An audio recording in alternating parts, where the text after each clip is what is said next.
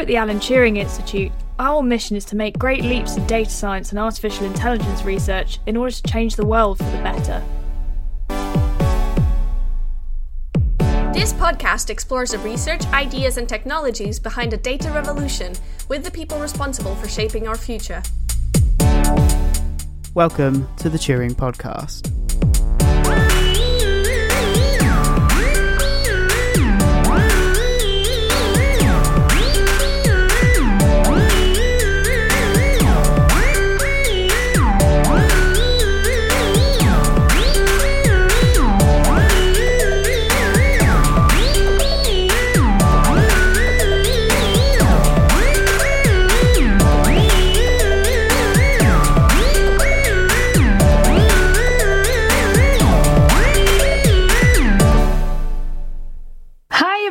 Welcome back to the Turing Podcast. We have a very special episode.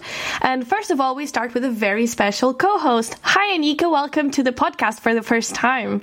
Hi, Bea. Thank you for having me. Really looking forward to this and excited to be a part of the team today. And we're very, very excited to have you. Would you like to introduce our guest of today? Of course. Today, I have the pleasure of welcoming back Dr. Nicole Turner-Lee to the Alan Turing Institute. Nicole Turner-Lee is a speaker, author, and technology innovator, as well as a senior fellow in governance studies and director of the Center of Technology Innovation at the Brookings Institute in Washington, D.C. She is an expert on the intersection of race, wealth, and technology within the context of civic engagement, criminal justice, and economic development. Wow, this sounds great. And we're so excited to have you, Nicole. Welcome. Well, thanks for having me. Thank you. So let's start with the basics, right? Let's start with you telling us a little bit about yourself. How did you get into policy? How did you find yourself having this career path? So that's a long question with a long answer. First and foremost, I want to say thank you to the Turing Institute for having me. I feel like I must come to the UK, take residence there just so I could sit with this fabulous team of researchers. As it was mentioned, I'm at the Brookings Institution, and we're a global think tank headquartered in Washington, D.C. And I came to the Brookings Institution after a long history working in tech policy. And before that, I actually was what I call a digital evangelist, working in local communities, just sort of advancing how technology was going to transform the way they lived, they learned, they earned. Started my career when I was a graduate student at Northwestern in Chicago, and the rest is history. And I share that first and foremost for people who may be considering a career in tech policy, that there's no linear pathway. I mean, I'm a sociologist in training. My PhD is in sociology. I'm not a computer scientist, not a data scientist, but I believe in people. And I think that's one of the reasons why, I've been able to advance in my career and just in my research pursuits. My policy work really intersects race, technology, and social justice. And so I've spent the majority of my life advocating on behalf of underserved, marginalized communities, but also sort of flipping that glass half full to ensure that they have economic, social, educational opportunities that come as a result of this burgeoning internet. And so without dating myself, this has been my pathway. You can actually read about it. I have a new book coming out in January 2022, which is on the... That's very exciting. I'm so excited. I cannot tell you, because writing a book is hard, and it's just harder when there's a whole lot of things going on in the world. But my hope is that this book will tell you a little bit more about me, but it's about the U.S. digital divide. And we'll talk about it, I guess, a little later. But the goal is that it's actually, walks people through how I got here so that it even brings more credibility to the stories that I tell. Amazing. Thank you. What steps can we take as data scientists and professionals to mitigate some of the biases within algorithms? So this is a great question. Partly because my research portfolio at the Brookings Institution delves into three areas. One, I've already spoken about, which is the digital divide. The second one are just generic and general policy issues like privacy, spectrum, 5G, etc. And this third bullet is really near and dear to my heart, and that's algorithmic bias. And before I answer your question, Anika, let me just share with people, like, how did a sociologist get involved with algorithmic bias, right? Well, I believe that there are sociological implications that happen as a result of people being connected. And so algorithmic bias sort of came my way when I realized about 4 or 5 years ago that there were problems with big data. In fact, I was at an event at the Federal Trade Commission here in the States, and the then Chief Technology Officer, Dr. LaTanya Sweeney, who was at Harvard, runs her computer science program, gave this demo. And she essentially told the audience to watch the screen for like 30 seconds. And we did. And it was a screen of a Black fraternity who was having its 100th anniversary celebration. So it was all like, where the parties were going to be, what lectures were happening, etc. Well, we watched that screen for 30 seconds, all right. And what basically popped up were get your arrest record free and credit card offerings for the highest interest cards that, were on the marketplace at that time. That was 5 years ago. And if you follow her work, what she was basically describing is that ad delivery services really targeted micro-surveil certain populations. And as a result, you actually see these discriminatory ads. That turned a light bulb on for me that there was some work that needed to be done in this space. And I joined, I think, a distinguished group of women of color in particular, who are working in this space that are really looking at how we unpack algorithmic bias. So to your question, one of the things that I think I contribute to the space is one, we look at bias at Brookings as when similarly situated people, places, and objects receive both differential treatment or disparate impact. And when I say differential treatment, I like different genres of movies in my partner that shows up in the positioning algorithms that Netflix continuously feeds me, which keeps me on my couch most Saturdays. But when you realize that I not only like those movies and the genre of them may suggest that I might be a Black woman, and then you look at other traits, other composite profiles or composite aspects of my profile, the fact that I might have children, the fact that I might buy dark-skinned colored dolls, the fact that I might actually look at certain ethnic magazines.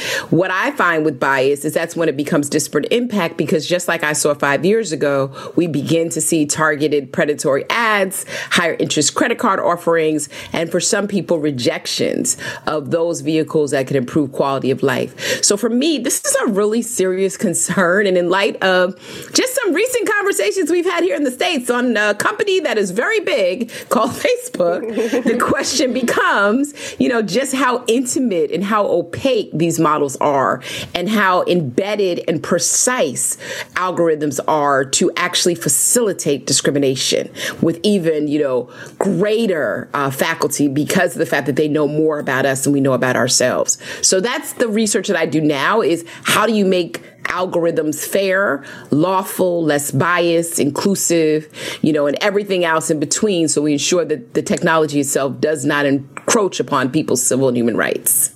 I was just thinking how incredible it is that this discrimination shows up and it's implicit and it's intrinsic and we can't escape it, because either you reject all the cookies forever and you have to go by hand and reject all of those, or you get this discrimination, which is incredibly unfair. I think that's why, to Anika's question, it's important for data scientists and other professionals to recognize that bias exists. This is not a conversation that we need to go and prove.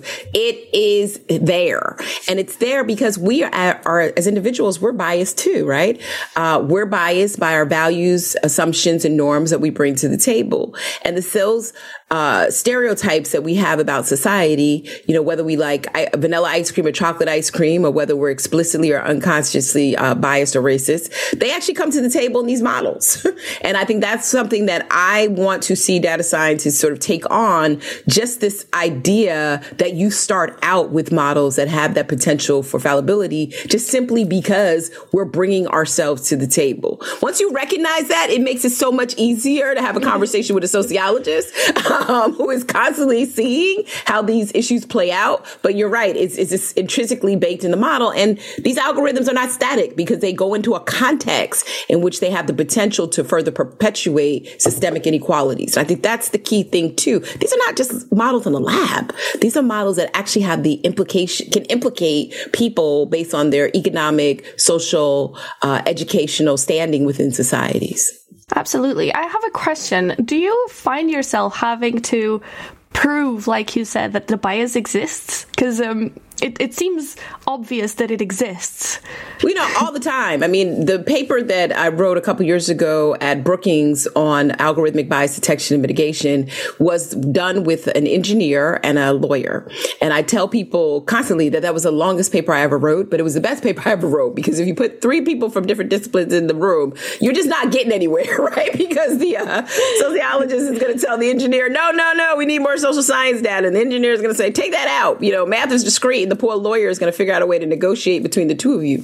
But at the end of the day, that paper actually informed me to the fact that we have to have these conversations. And as a sociologist, I'm obviously not going to be able to provide the amount of noise or blind algorithms so that they do not see the type of different inputs that go into that model. And obviously, as a policymaker as well, I'm not going to be able to say that the model called X. This is not claiming malfeasance on the part of developers. I'm not sitting there telling developers in any way that you're discriminatory racist. What I'm saying to you is that we have to go into these models recognizing that whatever we do in terms of technical cadence has to prepare for bias, because there is the potential that the interaction of that, variable that used to be maybe 100 variables on an individual, which is now amounting to millions of variables on one person, could actually interact differently with something. That's what I consider to be author Michael Kearns out of Penn, University of Pennsylvania, talks about the inferential economy. That, I think, comes with this whole idea that on the internet, we're not static individuals, because all of these variables provide, again, a composite profile of who we are. And so I think it's really important for developers to come in with that idea in mind, so that, and then when you have that idea deployed, honestly, have tests that have you go back and audit and evaluate whether or not the algorithm has gone wrong. And then, I would say finally figure out ways to engage with other disciplines to determine whether or not you're on the right tracks, particularly when you're dealing with like financial services, education, healthcare, because these are sensitive use cases. Thank you so much. This is really interesting. You mentioned your book. So I guess we now want to know what influenced you to write it, and what's the title, and also how can we, UK listeners, get our hands in a copy of the book, please? Well, I'm hoping, look, I'm going to be shameless. Adrienne, invite me to the Turing Institute for a book talk. Listen, this book is an accumulation of 20 plus years of experience. As I mentioned before, I got into this space pretty much like as an advocate. I was in school at Northwestern as a graduate student, and I was trying to figure out ways to just waste some time while I was, collecting data, doing research reports, etc. And I stumbled upon a public housing development, which is federally assisted in some way. And they had a small computer lab of 386 computers. And I don't know if anybody out there remembers what a 386 computer looks like, but it doesn't look like the computers that we have now. And we didn't even have smartphones at that time. I think most of us were carrying around pagers, they called them at the time. But again, I'm not trying to date myself, but that's the era in which I started. And that experience allowed me to see that we have just very deep systemic inequalities here in the United States. We have a tale of two cities, the haves and the have-nots, those that have the privilege of access to communications infrastructure and those who do not. And as we have seen technology evolve in the last 20 years, where there is just absolutely nothing that you can do in this country that is not in some way enabled by high-speed broadband networks, it's become very clear, and this global pandemic has shed light on this, that being connected to the internet really matters. And so this book really started before the pandemic. It was my way as a sociologist of sort of taking the experiences that I had as a grad student till now and explaining to policymakers who are often divorced of the realities of real people that these challenges of the digital divide exist. Well, it taught me a lot. I went to 7 cities across the United States. I took off my normal, office gear and put on my running shoes and a jacket and walked around and spoke to people in the street. And I met some amazing people, from farmers to low income single mothers to folks that own beauty and barbershops to young girls that had to walk to the local McDonald's to get access to broadband just to do their homework. I went to rural communities, southern white communities, met people in tribal lands. And to me, that experience really shed light that we have broken the social contract when when it comes to digital access in this country. The digital divide didn't start during the pandemic. It's been in the making for over 20 years. And so the book is entitled Digitally Invisible: How the Internet is Creating the New Underclass. And it's this conversation on, where we have come in the years that the digital divide was birthed by my friend Larry Irving, early 2000s, and how the digital divide is no longer binary. It's not a conversation between those who are online and those who are not. It's a conversation of survival. It's, if you don't have a smartphone, internet, and a credit card, you're not getting a ride sharing service or a house sharing service. If you're not connected to the internet, you're one of those 50 million school age kids, 15 to 16 million of them exactly in the United States that did not have access to broadband to get online to do schooling during the pandemic. And so for me, these are serious issues that should renew our concern for why this is not a pandemic issue.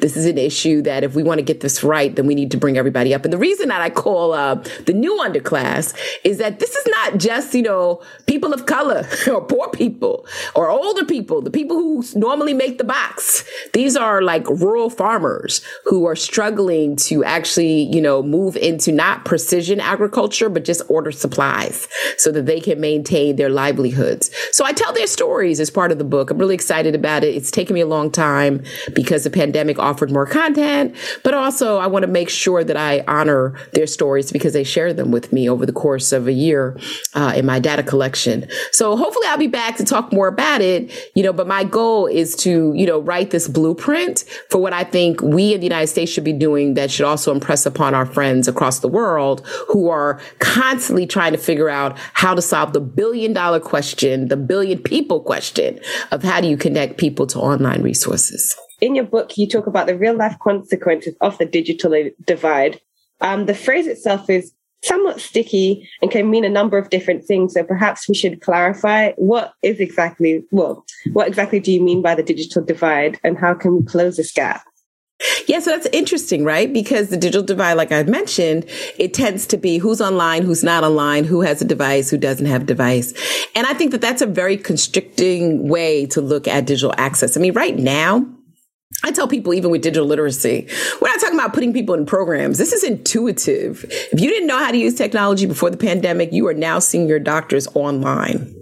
If you didn't have any idea of how you were going to work via, video streaming applications like Zoom and others, you are doing it right now. What the pandemic did is sort of thrust us into a disruption that we've seen pretty expeditiously on the technology side in terms of the disruption of transportation and other areas. The only difference is that we've seen people who are already disconnected from the internet get further and further disconnected. And so, Anika, to your question, it's not for me about the digital divide. It's about the divide of a tale of two cities between the haves and the have-nots. My title, Digitally Invisible, is actually encouraged by Ralph Ellison's The Invisible Man, a book I read in high school, which basically said that every time this protagonist did something to sort of appear within the audience that he was trying to reach, nobody saw him. And that is why I'm writing this book, because I think we believe across the world that we're all intuitively connected to the internet, and we're not. Of course, there are some countries that have better access than others. I commonly go to China for work. Prior to the pandemic, I was there, and I commonly visit this marketplace where I attend a large conference, and I speak no Chinese, but I always visit for the last 6 years this one woman who has her own little shop in the open market, and she always pulls out her smartphone and asks me if I have a QR code so that I can pay, which I tell her I'm not on WeChat, so I don't have a QR code. I will have to pay in your currency. But I tell people in the book I write about that experience, because here in the United States, we would never see that happen. When you are disconnected from the society, you live in rural America, as one of the respondents for my book said, it's like the ice cream truck coming up to your community and they only have 2 flavors, vanilla and chocolate. There's nothing else. And so this type of dependency that we now see on digital access, in my opinion, really should be encouraging and facilitating policies that provide first-class digital citizenship to people. We have problems with misinformation. We have problems with algorithmic bias, all as byproducts of a burgeoning digital economy. But let me tell you something. If you're not connected to the internet, internet, there's a high likelihood that you're also not getting a ride sharing service in your community, or you're being passed over when it comes to the types of discounts that are offered to people who are connected. You're calling an agent on a telephone who does not exist. And so to me, there are costs to actually being disconnected that make this conversation around the digital divide less consumptive and much more related to the productive economy. Oof, that is so interesting, and there's so much to go on about. But you mentioned being digitally invisible, right?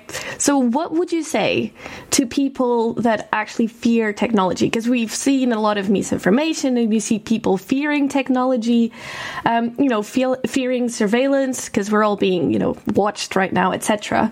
And those people would prefer to be digitally invisible. So what would you tell them? I love that. And so that's like that is the title of my second book, Digitally Invisible, The Existential Threats of Algorithms, right? I mean, look, this is another thing that's happening concurrently with us trying to solve this access problem, whether it's deployment of broadband, the adoption of broadband, or the education around broadband, that we have the surveillance economy that essentially has not given up, right? Black populations have been historically surveilled, starting with the Black Power movement, Martin Luther King and the FBI files. And here we now have technology that surveils. And for many people of color, that's not a new thing, but it's actually more harmful because of the preciseness that technology can actually discriminate against you on, right? Before you had to, be in a certain place and somebody had to identify you. Now we have facial recognition technologies, drone surveillance, heat maps, predictive analytics that actually are enabled by autonomous systems that allow for people to identify you. And sometimes they're very inaccurate. Sometimes they identify the wrong person, like the gentleman in Detroit that was detained for 6 hours in a police department simply because the facial recognition thought he actually committed the crime. This is happening all too often, and the surveillance really goes counter, I think, to the civil rights that many populations have fought for. And it's only telling, particularly as this podcast recognizes the importance of Black history, that we have to talk about that what that surveillance capital does to mimic and mirror the type of oppression that people are already subjected to. But at the same time, what it does is sort of diminish the general purpose of technology that should be available and equitable for all. And so with that being the case, we have big problems. We have problems when it comes to technical accuracy. We have problems when it comes to transparency. We have problems when it comes to, the outcomes that result from systems that still cannot identify darker skin complexions from lighter skin complexions in facial recognition technologies. And we have problems when you start to even talk about natural language processing technologies and the extent to which you can actually figure out if that voice actually belongs to this person. To me, those are the next stage of challenges that we have to take on the same way that we're taking on the digital divide. But the problem is, and I'll just say this quite frankly, is we don't have people who are in this space that represent the lived experiences of the impacted groups. And so the lack of representation is really one of the telling eye-openers about this space. How can you have people develop algorithms for Black people if they're not Black? How can you have men develop pain threshold algorithms for women? How can you have people who are able to sort of think through healthcare algorithms that help the disabled? We got to break that logjam and ensure that there's workforce diversity and idea diversity that allows us to build more robust products. But we also need, I think, the type of policy prescriptions that ensure that data scientists who are listening to me understand the existing civil and human rights. You cannot build models that perpetuate discrimination.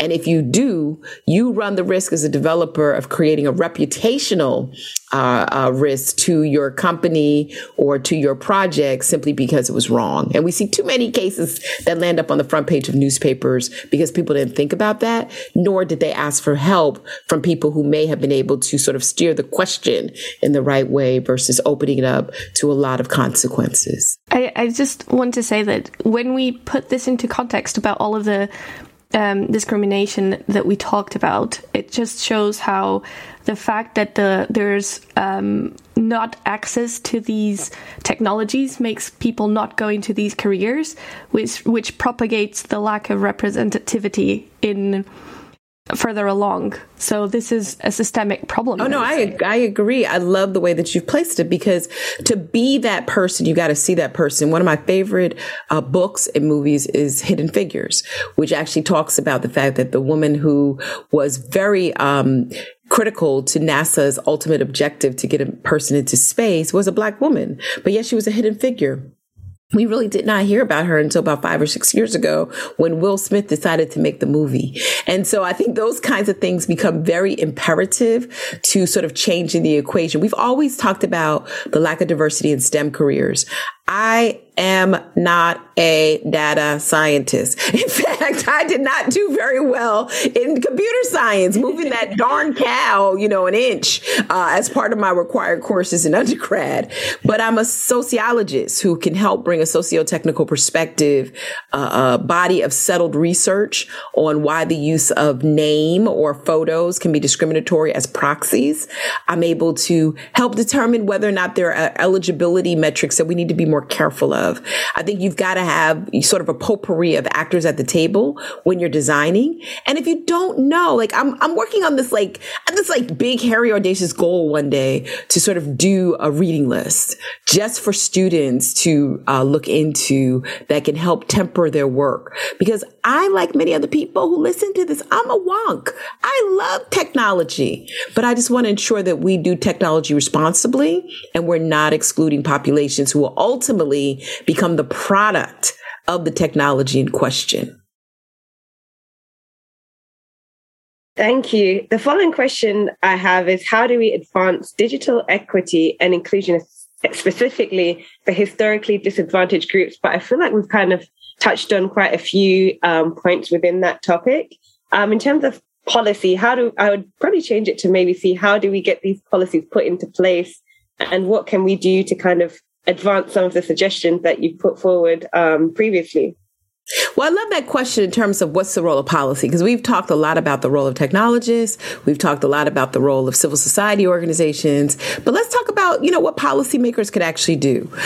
Here in the United States, we're in the midst of passing potentially the biggest infrastructure bill since the New Deal was created by former President Franklin Delano Roosevelt. And I wrote something at Brookings on what I call the Tech New Deal, which is to position technology as one of the critical infrastructures that we have here in the States. And it appears that that's happening. I've been in this space a long time. I tell people the recent activities in the White House under this new administration make me feel like I'm special at the prom. When I was growing up, I used to stand up against the wall. Nobody wanted to talk to me. Now, I feel like, as my daughter said, I have peaked and I'm able to be in the space where people are paying attention to the digital divide. What does that mean? We need a tech new deal. We need a deal that not only creates broadband infrastructure, but we need a new deal that also creates jobs. Franklin Delano Roosevelt actually created jobs with the New Deal. People became the folks that built the dams and bridges of this country, and that's happened across the world when it comes to infrastructure. The fact that we do not have representation in these industries speaks volumes, because these are really good paying jobs that can support families and livable wages. So as part of my Tech New Deal, I'm actually pushing for workforce. How do we integrate not just the deployment of the technology, but the creation of jobs? That's a policy metric. And guess what? If we have people in the workforce space that are not credentialed to go immediately into this space, why not create a civil service corps where people who want to learn what it's like to pull fiber for 5G or do cloud-based customer service support, or simply want to sign people up for vaccinations on laptops or iPads can be part of a public loan forgiveness program, or be part of a digital service corps where they get some type of stipend or savers account. And the third thing I put in this Tech New Deal is that we need to focus on community. What are the roles of our anchor institutions? We need to expand that definition. What the pandemic showed us, it's just not about, broadband providers that actually provide the services. There were schools that overnight became technologists, right? Because they had to figure out how to do new remote learning. There were churches that became anchor institutions for access in front of their stoop, right? There were fast food restaurants that actually served in parking lots for digital access. In my view, we need to look at those lessons from the pandemic and transform those digital parking lots into digital parks. Let's make them, as policymakers, into open spaces of access. We need to take federally assisted housing, and I know you have this in the UK, right? And make sure that there are open Wi-Fi hotspots that exist for residents who live in public housing. We need to ensure that there's money that's going into adoption activities, as well as the innovation sector of diverse founders who came up with just fantastic ideas during this pandemic on delivery services and clothing products and how to purchase hair. You name it. The internet enabled folks at a time when economic recovery was not in our mind. It wasn't in the forefront, and now it is. And so I'm really thinking a tech new deal for me is sort of taking all those components and placing those disparate Post-it notes in one frame so we can develop some metrics and watch us grow. We should not be sitting here watching 1, 2, 3, 4, 5 companies grow.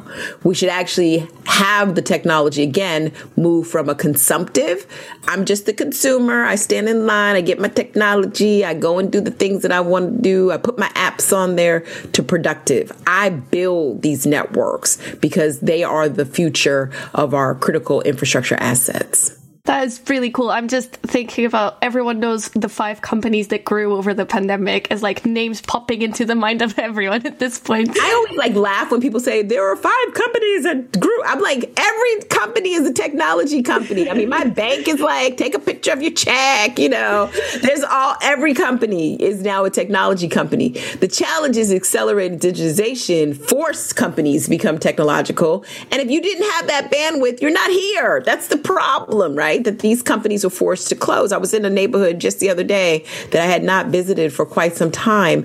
It hurts me to see thriving economic areas now with, for rent, for sale signs, simply because they could not adapt to this disruptive technology. And I think that's really important. That's important to the digital divide conversation. That's important in the use of AI to actually migrate from inline to online platforms.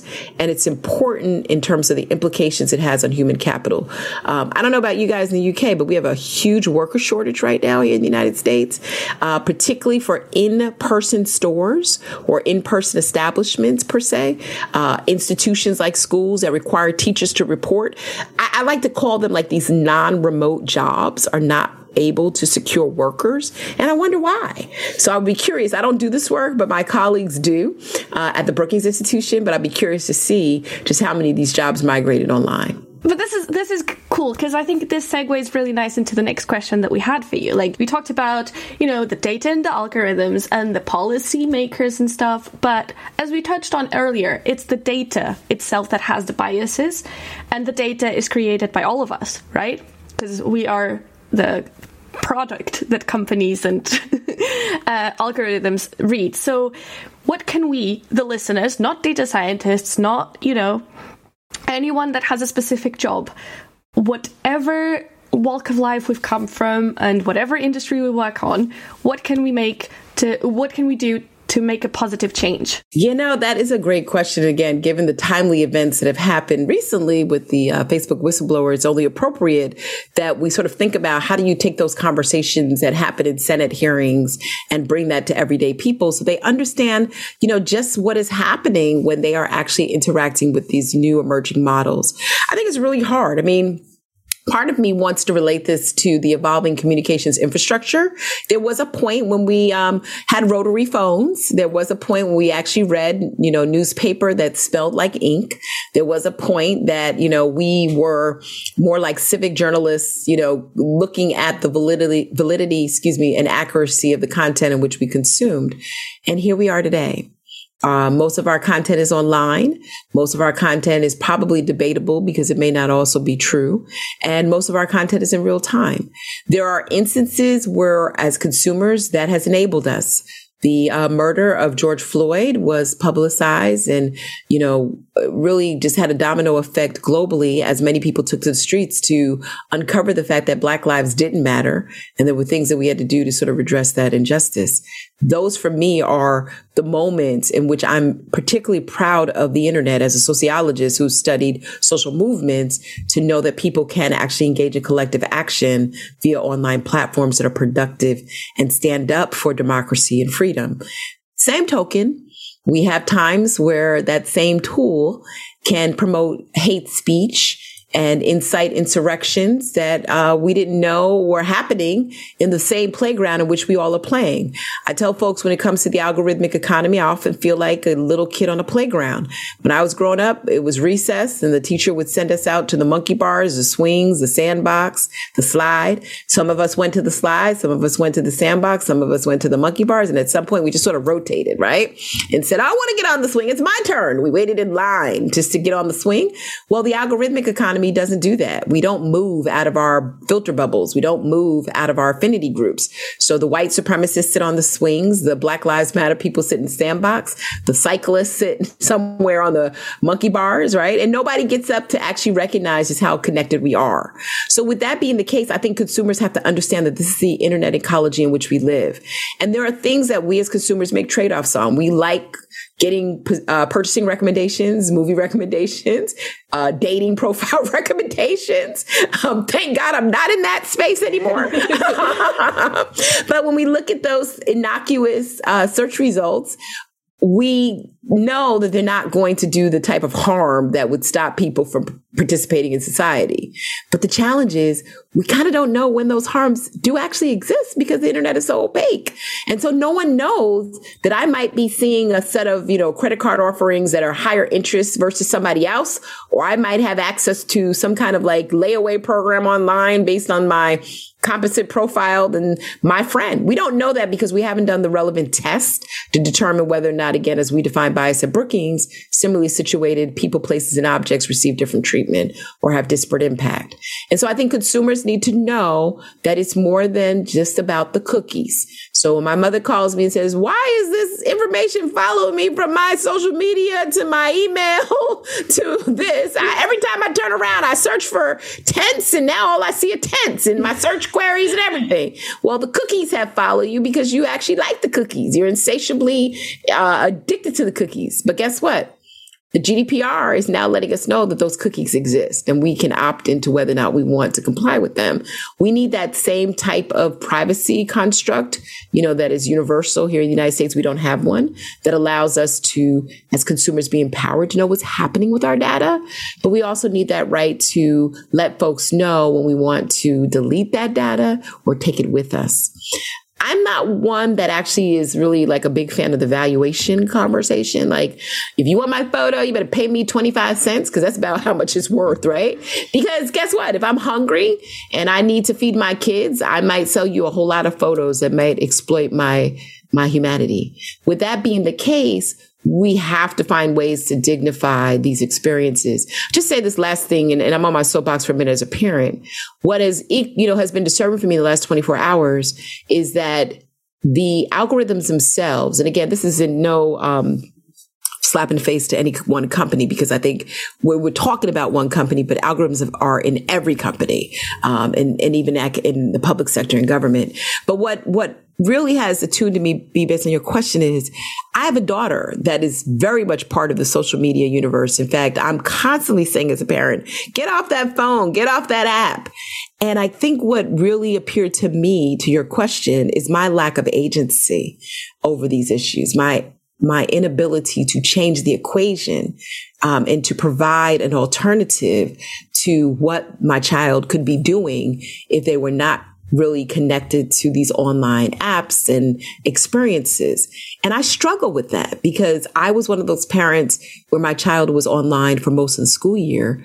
But at the same token, I was mad, but I couldn't be that mad because she now knows how to work independently, collaboratively, and use tools that I never even imagined learning at 14 years old. And so I think for consumers, we have to make sure we're educated and we have to empower our own agency around these things. And we need to take that and make sure that we are sort of the keepers of our households when it comes to the technology accessing our data and that of our families. So I'm sorry, I'm like a Black Baptist preacher on these issues because my mind is always thinking about these things, or anybody's preacher for that matter. My pastor goes way beyond his time when he's preaching. But, for me, these are like personal issues because they actually really matter more than ever before. I was going to say that that's absolutely right. I have a teenage niece, goddaughter as well. So I think that all of the algorithms to suggest videos on TikTok, we have no control over that. And she might watch all of these random things that are definitely not age appropriate. And then what can we do about that? You know, I was thinking the other day, because I'm working on some research now on an algorithmic Energy Star rating, sort of like a labeling system that would allow people to sort of understand the technical cadence, the public policy implications, as well as provide a consumer feedback loop. Hopefully I'll get this article done in the next 24 hours because it's going to go in a book. But, you know, it's been hard because my mind is still not settled on the direction in which I want to take the research. But as I've been thinking about this, maybe it's not a bad idea to think about the rating systems that we have in movies, you know, that G, PG-13, R, MA, and think about the content that our kids are exposed to. It might help with the agency that I feel that I've lost as a parent, because I'm not certain, you know, what my child is looking at and what the implications are in terms of the level of the content, particularly for young people. And I don't think we need to prescribe that to older people, but I think for young people, it may be particularly interesting to think about some type of rating system. Yeah, just like video games has currently. Yes, that's what I was thinking that the other day. Like, could we actually impose, hey, Turing folks, rating system. If this is something of interest, email me. But, you know, I was thinking, like, could we actually do something like that actually mirrors other types of infrastructure where we're trying to cut down and reduce some of the deleterious effects? Just to say as well, we did touch on the fact that Black History Month currently in the UK, the month of October. This has been celebrated in the UK for more than 30 years now. And it's a month, for those who do not know, it's a month that was originally founded to recognize the contribution that people of African American, Caribbean, Black descent have made over several generations. And as it is Black History Month, we'd love to know which African American or Black individual has inspired or influenced you.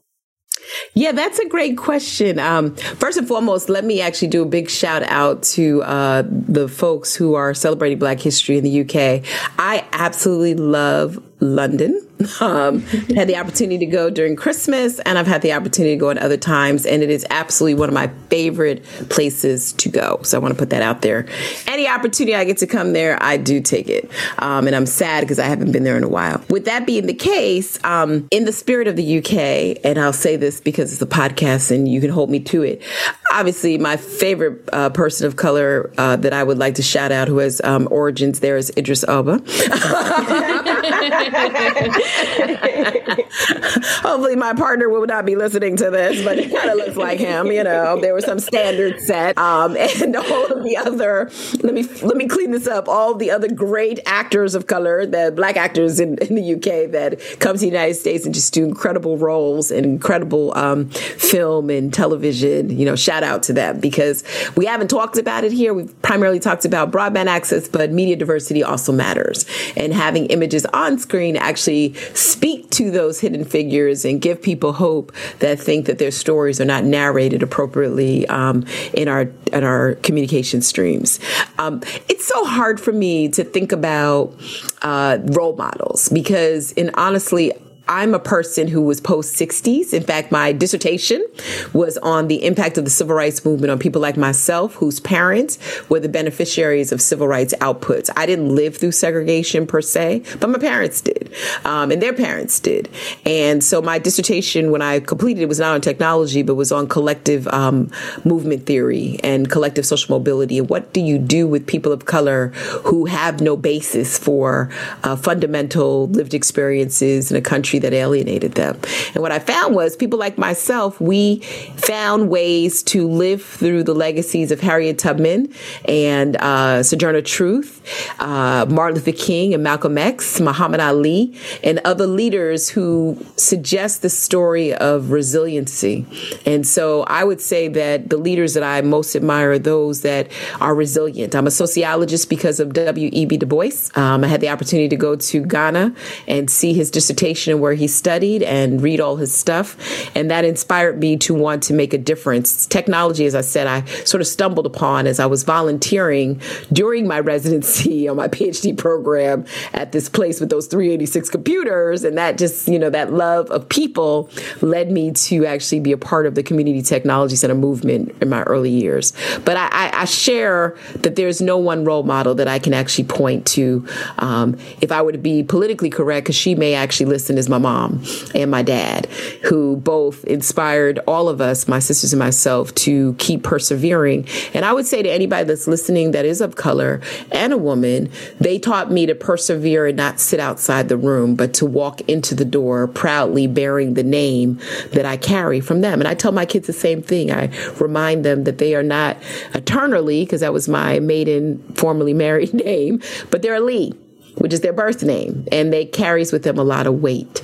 And so it's important that we celebrate these months, but we understand that these months started from moments that are now decades. And those decades are not decades of only struggle, but they're decades of the type of enlightenment that we can bring on some current issues that are affecting people of color. When George Floyd died, I remember doing an interview for a television station, and I cried. The lady said, "What are you crying for?" I said, "Well, I'm crying because, this black man died, at the hands of police." But I said, I'm crying because what would he have said if he knew how impactful his life was in his death?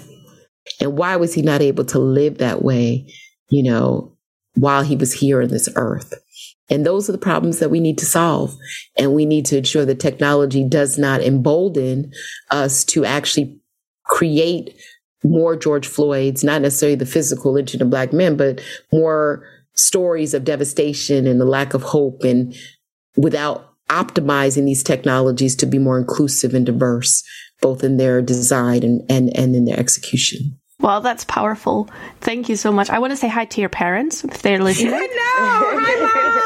Yeah, I lost my dad 5 years ago. It's so hard to believe it's been 5 years. But he was one of 400 architects, black architects across the country in the United States. And there's still less than 400 architects, black architects in the United States. But he always inspired us to just keep persevering. So thank you for that, because I was just telling somebody the other day, a person who knows you, your dad would be so proud if he knew all the stuff that you were doing. And I was like, yeah, he would. And he'd be better than my mom, because he was I'm a daddy's girl. And he used to call me. My mom, on the other hand, I sort of get pushed to the side with my other siblings when it comes to things that I write about or podcasts. So I will definitely make sure she hears this, because she always thinks I don't talk about her, which is why she doesn't have to listen. I know this is really interesting. And I would like to give another example that it's very not talked about, but actually one of the in biology, one of the most commonly human cells is from an African American woman. And most of the research on cancer and everything was done on these cells, and it's not talked about. It's again a hidden figure, even though the name of the cell line is the initials of her name was Henrietta Lacks, and the cells are the HeLa cells, but it's a hidden figure in a completely different field. It's not technology. I mean, I bring her up oftentimes when, here in the United States, we had a big distrust problem when it came to the vaccination, given the historical discrimination that has happened in the health sciences when it comes to testing and deployment of new health technologies, right? Whether it was the Tuskegee experiment with syphilis, or it was Henrietta Lacks, who died a poor woman, despite the contribution that she's made to cancer research. For me, and this kind of goes again to the algorithms, it's about disclosure. It's about transparency. It's about understanding the unintended consequences. It's about potentially creating on the policy side regulatory safe harbors and sandboxes. I mean, we can't solve technology that discriminates against people of color if they're not included in the data sets that we're training these models off of, right? So you cannot say, oh, we want facial recognition to be better in identifying black women, but black women are not in the data set. So you got to find ways to work with policymakers to make us feel safe as you use our data for the good. And I think part of this conversation of public interest technology is trying to do that, right? The technologies that Henrietta Lacks contributed to, because think about it, what started out as a pinch or culture has turned into much more sophisticated healthcare curation. Look at what's happened with the COVID vaccine. We use artificial intelligence technologies to actually cultivate that.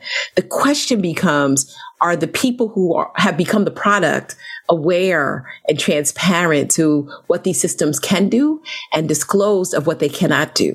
And to me, it's the same. I love the way you bring that up, and I appreciate you calling out her name, because we have to call out the names of people who we think are those hidden figures oftentimes. To me, it is those historical experiences that should help us get better and help us become more interdisciplinary and help us become more mindful that we're all in this together as an academic community, as well as a community of practitioners. If we got that right, I think there are a lot of different things that we could solve, like misidentification of people of color as primates and photoshopping Black faces against European faces. Like, we wouldn't have to deal with any of that, right? If we recognize that, one, bias exists, two, that in the absence of being in the data set, you are the data set, because your data's absence is going to actually make it less robust and then, create certain predictions. And three, that we've got to have more engineers and data scientists who have people like me, sociologists, as your friends. Make sure we're at your dinner table and your happy hour, because I trust me, it's going to be a great conversation in the end, but it will make the research much more robust in this space. Especially with a happy hour, everyone after a couple of drinks. Definitely. I love it. I want to say it's really been a pleasure speaking to you. I watched your video on Policy Fights Back, the Turing lecture you held here. So it's really a pleasure to have you back here. And it was a really inspirational talk. I'm a big fan, as you can tell. And I hope that you can come to the office when you do visit London, eventually, when everything's, back to normal, the new normal. Thank you so much for coming on. If you'd like to share, how can people reach you? How can we get in touch? What's your social media handles? How can we keep up to date with you? Well, no, first and foremost, I have enjoyed this. For people who are listening, as you notice, it is all women, and it is always great to be among my sisters when we're talking about these issues. So I appreciate that. If you want to keep in touch with me, I'm on Twitter. I'm actually on social media, so I do not have a blind social media presence. So at Dr. Turner Lee, is my Twitter handle. You can find me on Facebook on Nicole Turner Lee. You can find me on LinkedIn, Nicole Turner Lee. I'm Nicole Turner Lee for a reason. My mother just did not want me to give up my maiden name when I was finishing my PhD. So that's why I have this 3-word name. But with that being the case, you can find me there. And please have me back when my book comes out, hopefully in person next year. Would love to visit your wonderful city, and to just be around some inspiring scholars.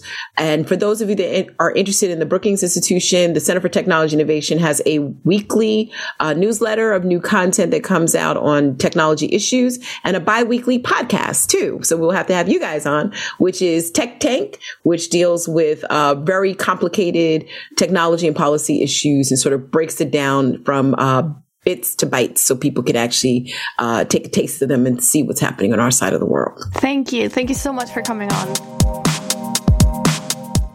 If you have an interesting topic you'd like featured on the show, a guest recommendation or a burning question, email podcast@turing.ac.uk.